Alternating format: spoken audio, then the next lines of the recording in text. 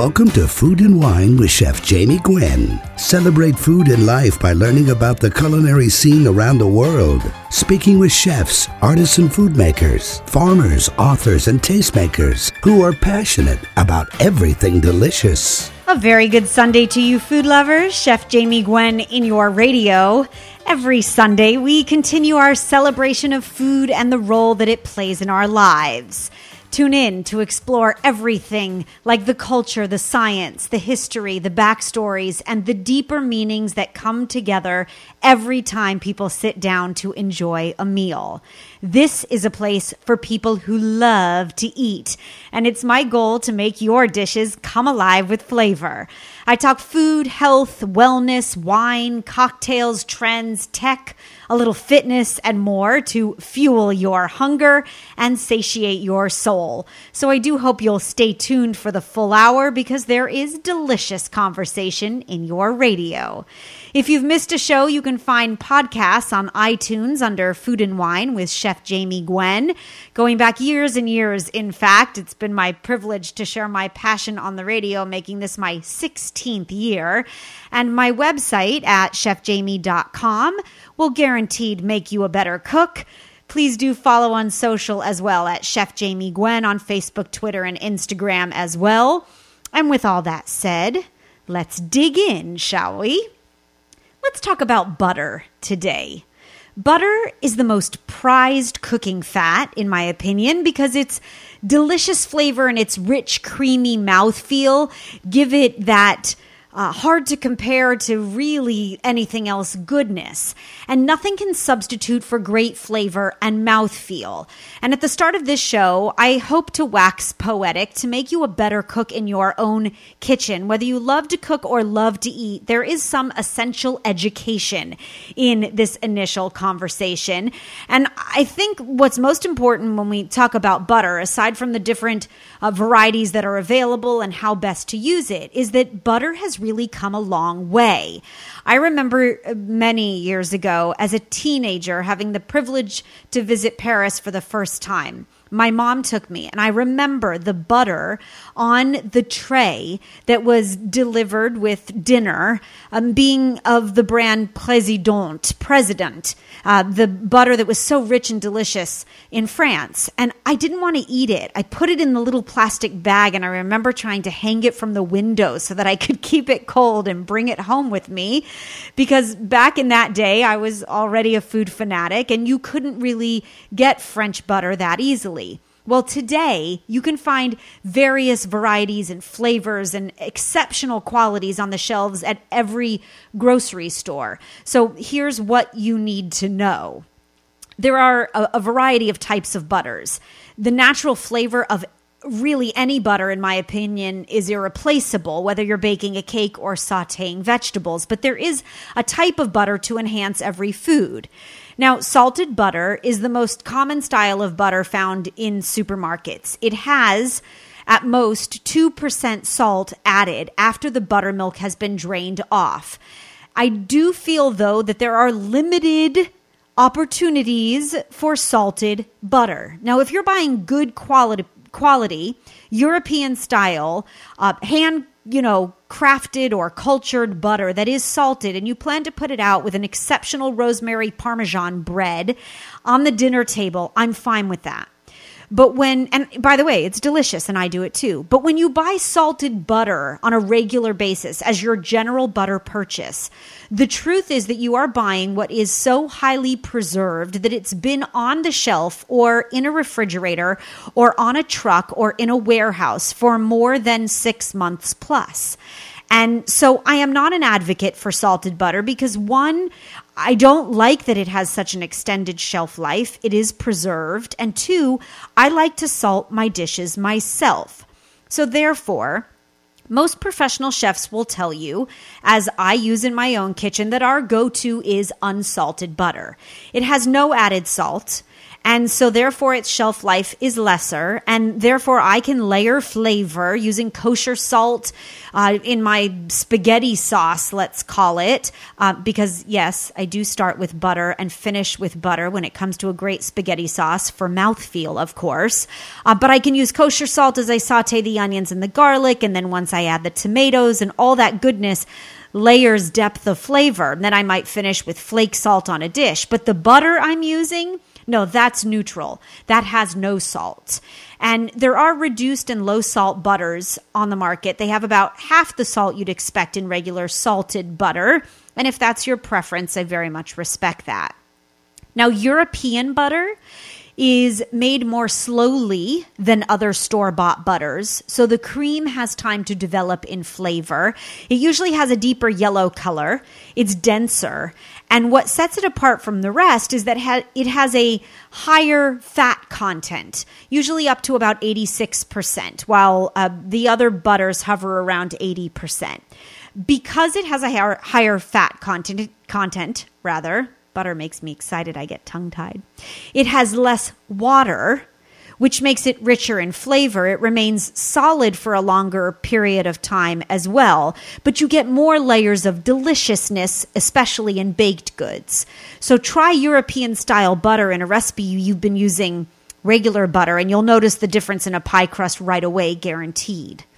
Now, cultured butter, which is also known as Danish-style butter, has a culture added to the cream before it's churned. It's kept at a controlled temperature, usually overnight, and it develops this slightly acidic flavor. There is no salt added to it. I happen to love the flavor, but I believe that it has its place. So you might consider experimenting with it. It comes salted and unsalted, in fact. The cultured salted butter is typically Australian, not European. And then there is clarified butter, or ghee, in the Indian food culture, which I love. And it is almost pure milk fat. It's used mainly in cooking because it reaches much higher temperatures before it begins to smoke or brown. And there's almost no moisture to cause spattering. And you can buy it in a tub now made for you. You can also clarify butter yourself by simply simmering away the water and separating the milk solids from the liquid. This is how one makes brown butter if you raise the heat. And of course, you know from my tremendous passion for the one ingredient magic wonder that brown butter makes everything better. Maybe you want to make your own butter. This is a really fun project for a Sunday. You put a pint of heavy whipping cream into your electric mixer, and you just go too long. It's like when you took an extra couple sips of wine while making whipped cream. And oops, the cream will first turn into whipped cream, and if you keep the process going anywhere from about 5 to 8, sometimes it takes a little longer, 10 minutes, you separate the butter fat from the liquid. And once the butter has solidified, you pour off the buttermilk, you save that for baking, and you scoop the butter into a bowl, and you cover it with very cold water. And then you continue rinsing it with cold water until the water runs clear. This is how you get purer flavor. You discard the liquid every time, by the way, because it's the sourness that we're getting rid of. And there you have it. You have old-fashioned churned butter with the help of an electric mixer. And then you spread it on every piece of toast or corn on the cob or baked potato that you can find. And if you'd like to make butter at home, you can always email me for the written recipe. Jamie@chefjamie.com will get you to me, Jamie in both places, or you can search at chefjamie.com. But I would love to dish with you. Okay, it's time for some food news that you can use this Sunday. What a great story this is, right? The idea is making its way to us here in the U.S. coming up next month, February. But it is already present in the United Kingdom. Thank you, Tasting Table, for sharing it. While most vending machines are more than happy to feed your obsessions, right? There are vending machines in the UK right now that are spitting out chilled beverages, but they're giving back as well. It's been 2 years in the making, and there's this wonderful way to sort of get and give at the same time. It's a 24/7 machine with a key card that you get through the partner organization. So when you use your card to buy whatever it is from that vending machine, the charity of choice that you chose to buy the card from actually benefits. And I think it's brilliant. I mean, what could be better than a vending machine everywhere that pays it forward? Well, you can watch for this new vending machine that will give free food and supplies and more to the homeless and those in need and whomever you choose. Just check the hallways and corridors near you coming up next month. That's right. They will be here. And so you heard it here. And that does make great dinner party conversation, don't you think? And then, of course, you shouldn't touch your dial because there is so much more delicious conversation coming up. Alex Lewin is well known for his phenomenal fermenting. And if you love everything fermented or you know the virtues and the benefits of probiotics, well, then you should be fermenting at home. And it's for more than just pickles. Why not drink your probiotic? We are making kombucha and kefir and more at home. So cheers to that. Alex Lewin comes up next. Plus, before the end of the hour, fitness guru Lisa Lynn has 3 things to jumpstart your body in 2018, and you wouldn't want to miss it. I'm Chef Jamie Gwen in your radio, and there is more delicious conversation right after this.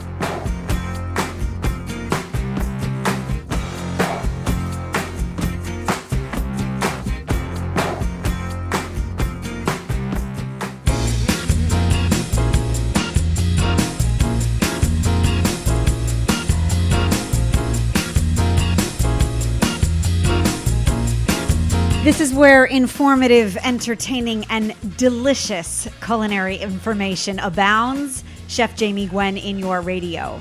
Fermented foods have no doubt taken the world by storm, and the research continues to suggest that everything fermented improves our digestion and strengthens our immune systems.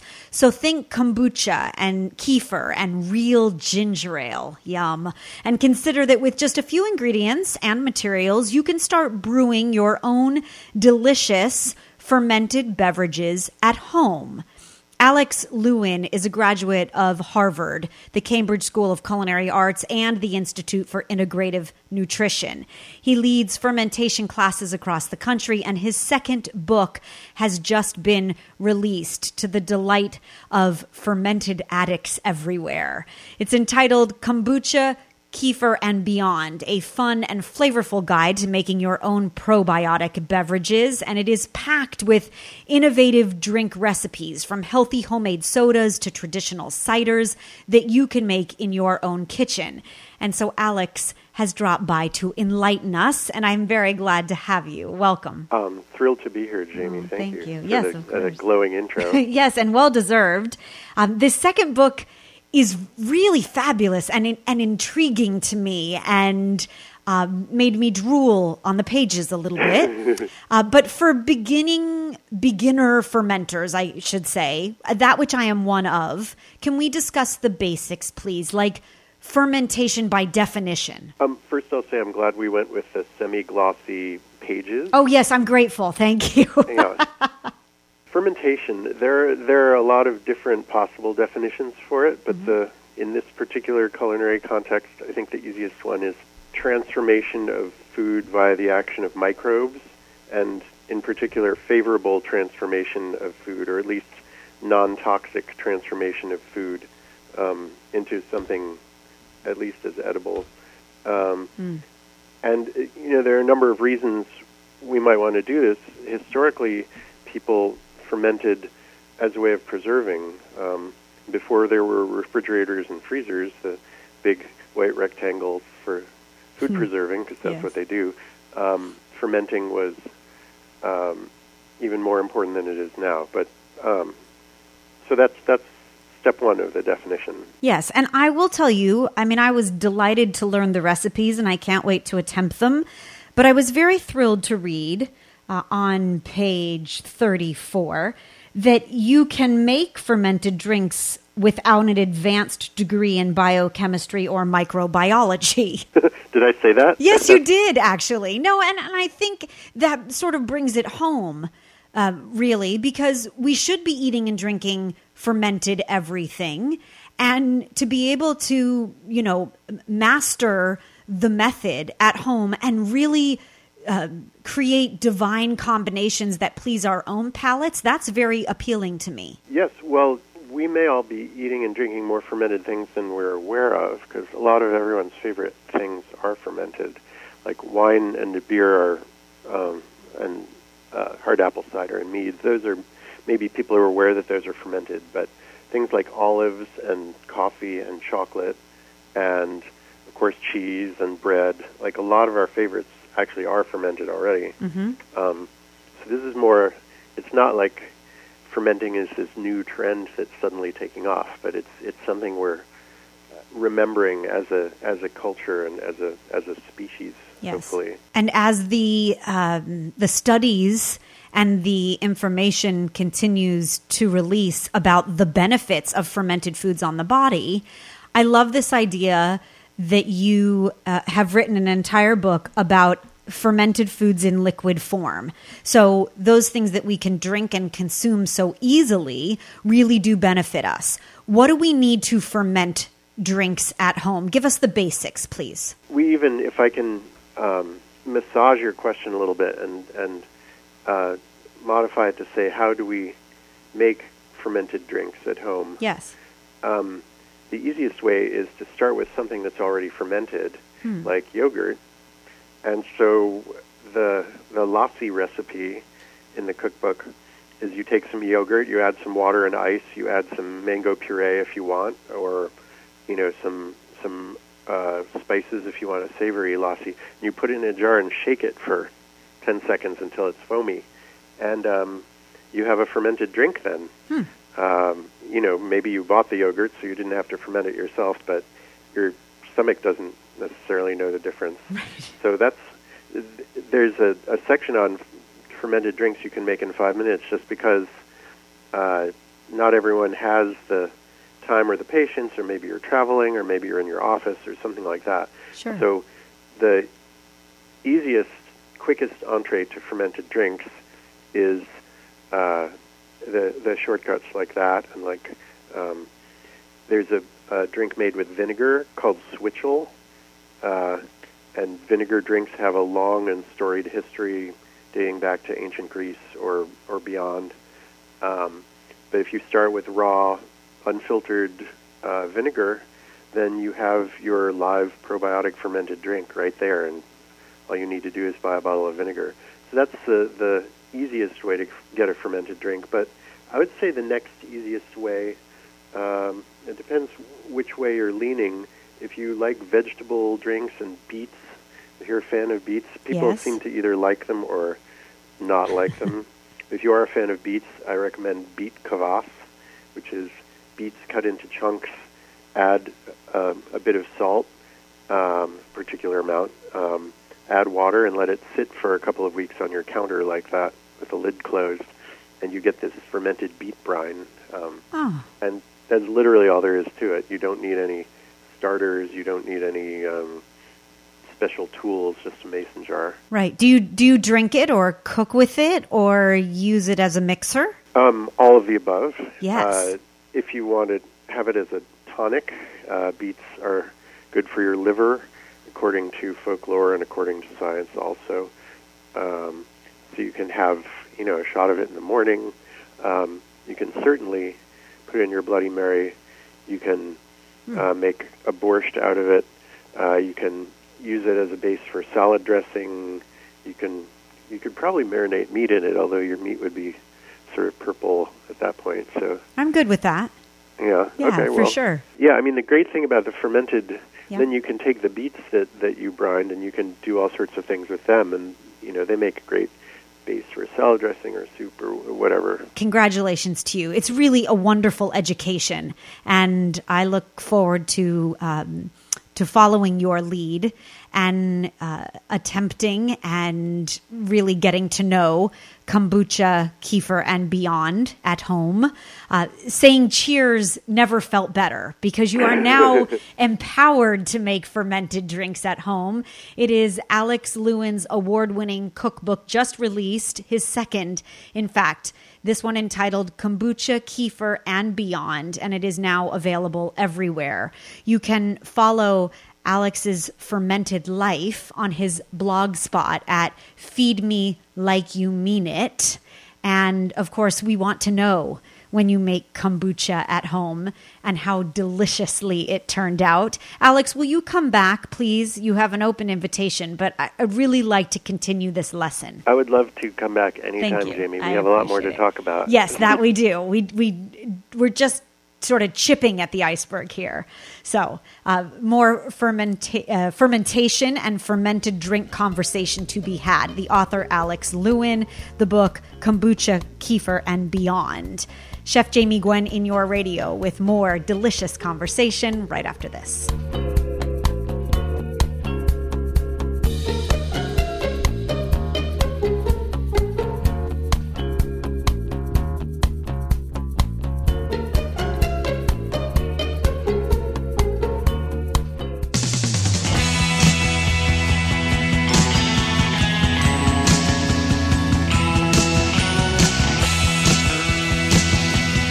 Okay, prepare yourself because we're about to get fresh. Welcome back, Chef Jamie Gwen in your radio. Think tasty, tangy, tart, sweet, and delicious, and you will think Melissa's Produce, providing quality produce to chefs and restaurants and markets for over 25 years now. I'm very proud and very grateful to have Melissa's as a supporter of this show since our inception 16 years ago. And everyone knows I am a big Melissa's fan. Their products, they just keep getting sweeter. And Robert Schuler is our resident produce guru and the director of all things delectable for Melissa's. He's here to increase your fruit and veggie knowledge and help us plan for a healthy, fresh, and fabulous 2018. And I'm glad to have you back. Hi, Robert. Happy New Year. Happy New Year, Jamie. Thank you for having me. Yes, of course. Okay. Let's talk trends in produce first, please, because there are some really exciting new fruits and veggies that we should all be on the lookout for. Like, I have never heard of Enjoya peppers, so would you enlighten us? Sure. The Enjoya pepper is a bell pepper variety that is actually imported in from Holland. It has the colorization of both a red and a yellow, so it's a striped yellow and red bell peppers. You'll find them in the bell pepper section now, and they look like they're actually fake. They're so beautiful. Right. And if you like red bell peppers and yellow bell peppers, I do. You have the best of both worlds all in one pepper. Oh, that's brilliant. Like striated, gorgeous tie-dye peppers. I know what you're speaking of. Yes. Oh, I love it. Okay. Indian eggplant. Something to be on the lookout for. Yes, the Indian eggplant, it basically looks like a miniature size of a globe. We're talking about the size of a golf ball. It's purple in color. The neat thing is that these small Indian eggplant, the entire fruit, because botanically it's a fruit, is completely edible, just like Japanese eggplant and Chinese eggplant. The small size eggplant has a totally edible skin.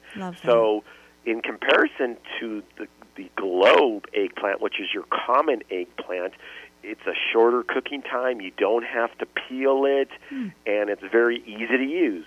Okay, Once you wash it off and take off the stem, which is the calyx. Right. So I want to roast those Indian eggplant, right, and then deglaze with balsamic and pomegranate molasses and make some rich, delicious, side dish of Asian-inspired eggplant, maybe. Definitely, and the neat thing is it's small size, so you haven't made a big commitment, especially if you're a small household or one or two people. Yes. That you would just need just a few Indian eggplants to make a side meal or a meal with it. Yeah, so smart. Red Napa cabbage is coming? Red Napa cabbage is a new cabbage variety. It looks exactly like the Chinese Napa cabbage you're used to, but it has a purplish red colorization on the outside, very similar to that of like radicchio. It cooks and keeps its color, and it's a great alternative color to the common Napa cabbage that you're used to. Very similar to what you have is the common green cabbage and the red cabbage. Mm-hmm. Well, natural color for cabbage is both the green common and the red color. How interesting, because that red or purple is very much considered, we know, a healthy color, as they call it, right? We need to incorporate more of those purple foods into our diet. And I love the texture of Napa cabbage. So to have that combination, I'm very excited about. That means slaw is in our future. And then cruciferous vegetables. We talk a lot about their health benefits, Robert, and there's a new cauliflower on the horizon from Melissa's. Yes, the Florieto, which is a flowering cauliflower. So if you can imagine a common cauliflower, except that the stalks actually take off and grow long, and what you have is a head of cauliflower that has sprouted. And so if you're a fan of cauliflower, and if you're a fan of like broccolini, yes, it looks something in between both. So Best if you're a cauliflower worlds. and a broccoli or broccolini fan, right, you would love this new variety of cauliflower that you'll find in produce departments across the country now. Oh, brilliant. Okay, so I'm roasting that too, and maybe throwing in some crispy capers, Meyer lemon vinaigrette, and we have cauliflower to celebrate, really. Sound good? Yeah, definitely. It's hard to describe over the phone, the Floretta cauliflower, which is a flowering variety. But if you go to our website, melissas.com, you would better understand what I'm trying to describe here. It's very unusual for a cauliflower variety. Oh, good. We're going to look for it. And then there are a couple of exciting new options on the horizon of ingredients or produce specifically that we've come to know and love. So you're bringing in fresh goji berries, which is really the first we've heard of it, right? Only knowing the dried version, but celebrating its wonderful, beautiful benefits as a superfood. The goji berry has always been available to us over the last decade as a high antioxidant fruit. However, the only way you were able to get it is dried. Well, this past year, we were able to now get our hands on, and we grow domestically here in California, fresh goji berries in Northern California. And right now, we're not in the season, but the season will start back up in the spring, April or May, and you can try them fresh for the first time. Oh, cool. And they're delicious. They're hard to find, and it's something to try for those who love to try new produce and fruit options. Yes, to be in the know, of course. Let's talk potatoes, please, because the varieties from Melissa's are ever growing, and you know that Melissa's Dutch yellow potatoes delight me. The baby ones, just simply roasted or steamed, or I love them most smashed, where I steam them and then smash them down with the palm of my hand and then crisp them in good quality olive oil and finish them with lemon zest and chopped parsley and sometimes some red pepper flakes. And they're just the best of every world. But there are a few different potato varieties from Melissa's that are available year-round that I think we really need to spend more time giving love to. When I do my annual trends, I've noted that the peewee-sized potatoes have been a huge trend in the United States. This is for the peewee Dutch yellow potatoes, the peewee gemstone potatoes, and the peewee red ruby gold potatoes. Now, these are potatoes. When I say peewee, they're the smallest size potato you can get. They're basically bite-sized. So when you buy these peewee potatoes, you don't have to cut them. and they cook fastest than any other variety because of the size. Right. The size is bigger than a marble, but smaller than a golf ball. A golf ball would be about the size of a regular baby potato, but the gemstones are about a quarter the size of a golf ball. So they're small. You don't have to cut them. You just take them out of the package and enjoy. The Dutch yellow potato peewee ones are gold on the outside and gold on the inside. The ruby gold potatoes are red on the outside and gold on the inside. And then the gemstones are a mixture of the gold, the red, and purple varieties as well. So they're purple on the outside and purple on the inside, and it mixes, the gemstones have a mix of the gold, the red, and the purple all together in one package. Yeah, lots of really wonderful inspiration there. And at chefjamie.com, you will find my weekly Melissa's Produce Pick, so you're always sure what's in season. You'll also find a link to the Melissa's website full of really resourceful fruit and veggie information. And so you can check it out at melissas.com as well. Robert, always a pleasure. Thank you for keeping us on the up and up as the fabulous food in your radio continues. Stay tuned. Chef Jamie Gwen here. We'll be right back.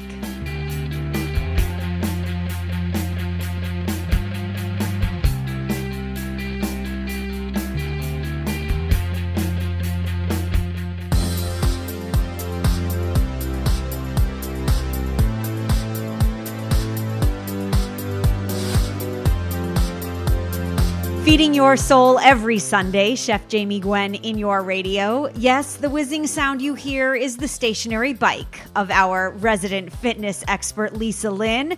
What a way to kickstart 2018. Change your office chair. Lisa Lynn is the founder of Lynn Fit Nutrition and the author of the award-winning The Metabolism Solution. She created the Wall Street Journal bestseller, The Metabolic Boosting Weight Loss System, and you see her on Dr. Oz and every morning show across the country, sharing her insight and her workouts. And I'm always thrilled when she stops by to whip us back into shape for a phenomenal start to 2018. Hi, Lise. Hello. Hello. We should share with them why I'm on the bike. You know the real reason. The real reason is so that you can put a Tootsie Roll in your pocket later. Yes.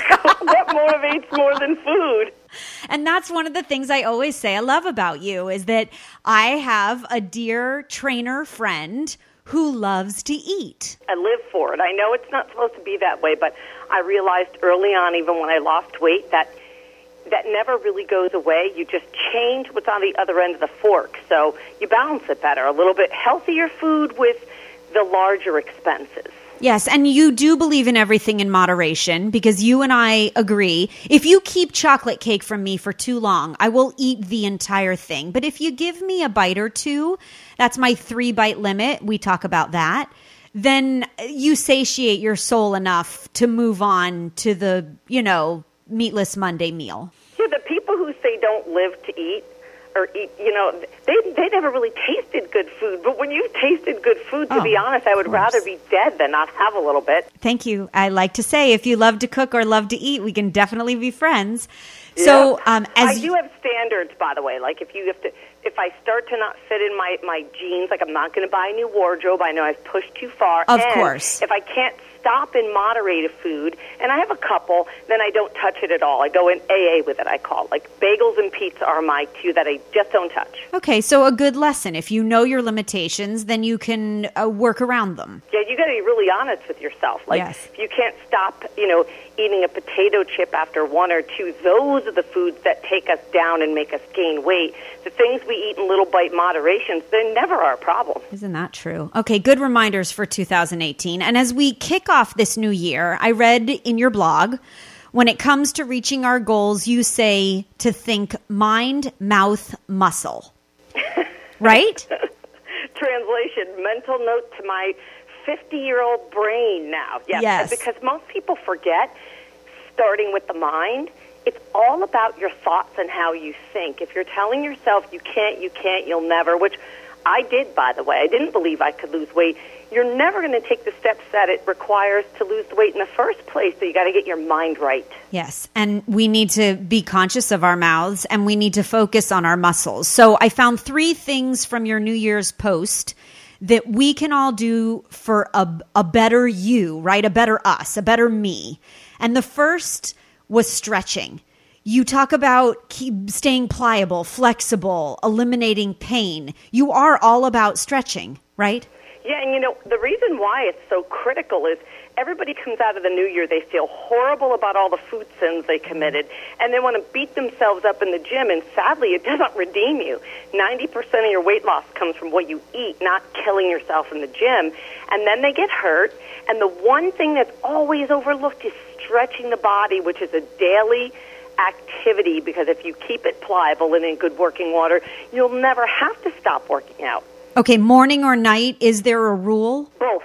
Both. Okay, before or after? Has different levels. Yes. I know people who stretch twice a week. I have to do both. My body, once you get used to unkinking your back, if you drive a lot or you travel, you feel so good. What you find is you're kind of stretching all day throughout the day. And do you recommend stretching before and after a workout? Because I find my stretch before, let's say, my morning walk opens me up. I do that posture exercise that you teach where you put your arms out to your sides, like holding them up, and you twist your thumbs back because it really opens up my chest. Then after the workout, I do the same. You. Yes. There's a lot of studies that say that stretching before you work out is not good because you're not warmed up, but you really have to do whatever your mind is calling for, like being in touch with yourself. Clearly, you're not pushing a stretch that you're going to get hurt, so you're fine. And if that wakes you up and energizes your walk, that's a good thing. Lisa Lynn is dedicated to helping you get in the best shape of your life, physically, mentally, spiritually. For nearly 30 years, she's devoted her career to personal training, performance nutrition, and you can get more great tips on posture, belly fat, toned arms, everything that makes you feel good about you at linfit.com. Follow her on social at Lisa Lynn Fitness and read the blog because there is so much to learn for sure. Lisa, I'll talk to you soon. I'm going to stretch just right now in the studio. Atta girl. Have a great day. Thank you. And so that brings us to the end of another hour of insightful and informative conversation. I do hope that I satiated your appetite and that you'll tune in every Sunday and allow me to feed your soul. I will, of course, leave you with my last bite for the hour, my last ounce or tidbit of gastronomic inspiration. For those that know me, it is no secret that I love a good cannoli. The crisp, flaky shell and the cheesy, creamy center. And when it's done right, in Italian style, it is out of this world. So since I figure that everyone appreciates a good cannoli, if you're looking for a quick dessert for a party, or you're having a girls' night, or even a guy's night in, my cannoli dip is sure to be a hit. You'll need a large container of ricotta cheese, a smaller container of mascarpone, and some powdered sugar, a little bit of heavy cream or milk. And I like mini chocolate chips. What you'll do is strain the ricotta and combine it with the mascarpone until it's smooth, and then mix in powdered sugar until you taste test and it's just perfect. The mixture should taste cheesy with a hint of sweetness. I like to add a little bit of vanilla or the milk there just to thin it out to that proper thick consistency. I fold in the chocolate chips and then I serve it chilled with any sort of dip carrier like graham crackers or chocolate graham crackers are scrumptious. Biscotti makes an elegant dipper. Shortbread cookies are the perfect foil as well. And I will post the recipe for my cannoli dip on Facebook, Twitter, and Instagram at Chef Jamie Gwen. And I'll meet you here next Sunday, where guaranteed there will be more fabulous food in your radio. I thank you for listening. I'm Chef Jamie Gwen signing off, and I hope you continue to eat well.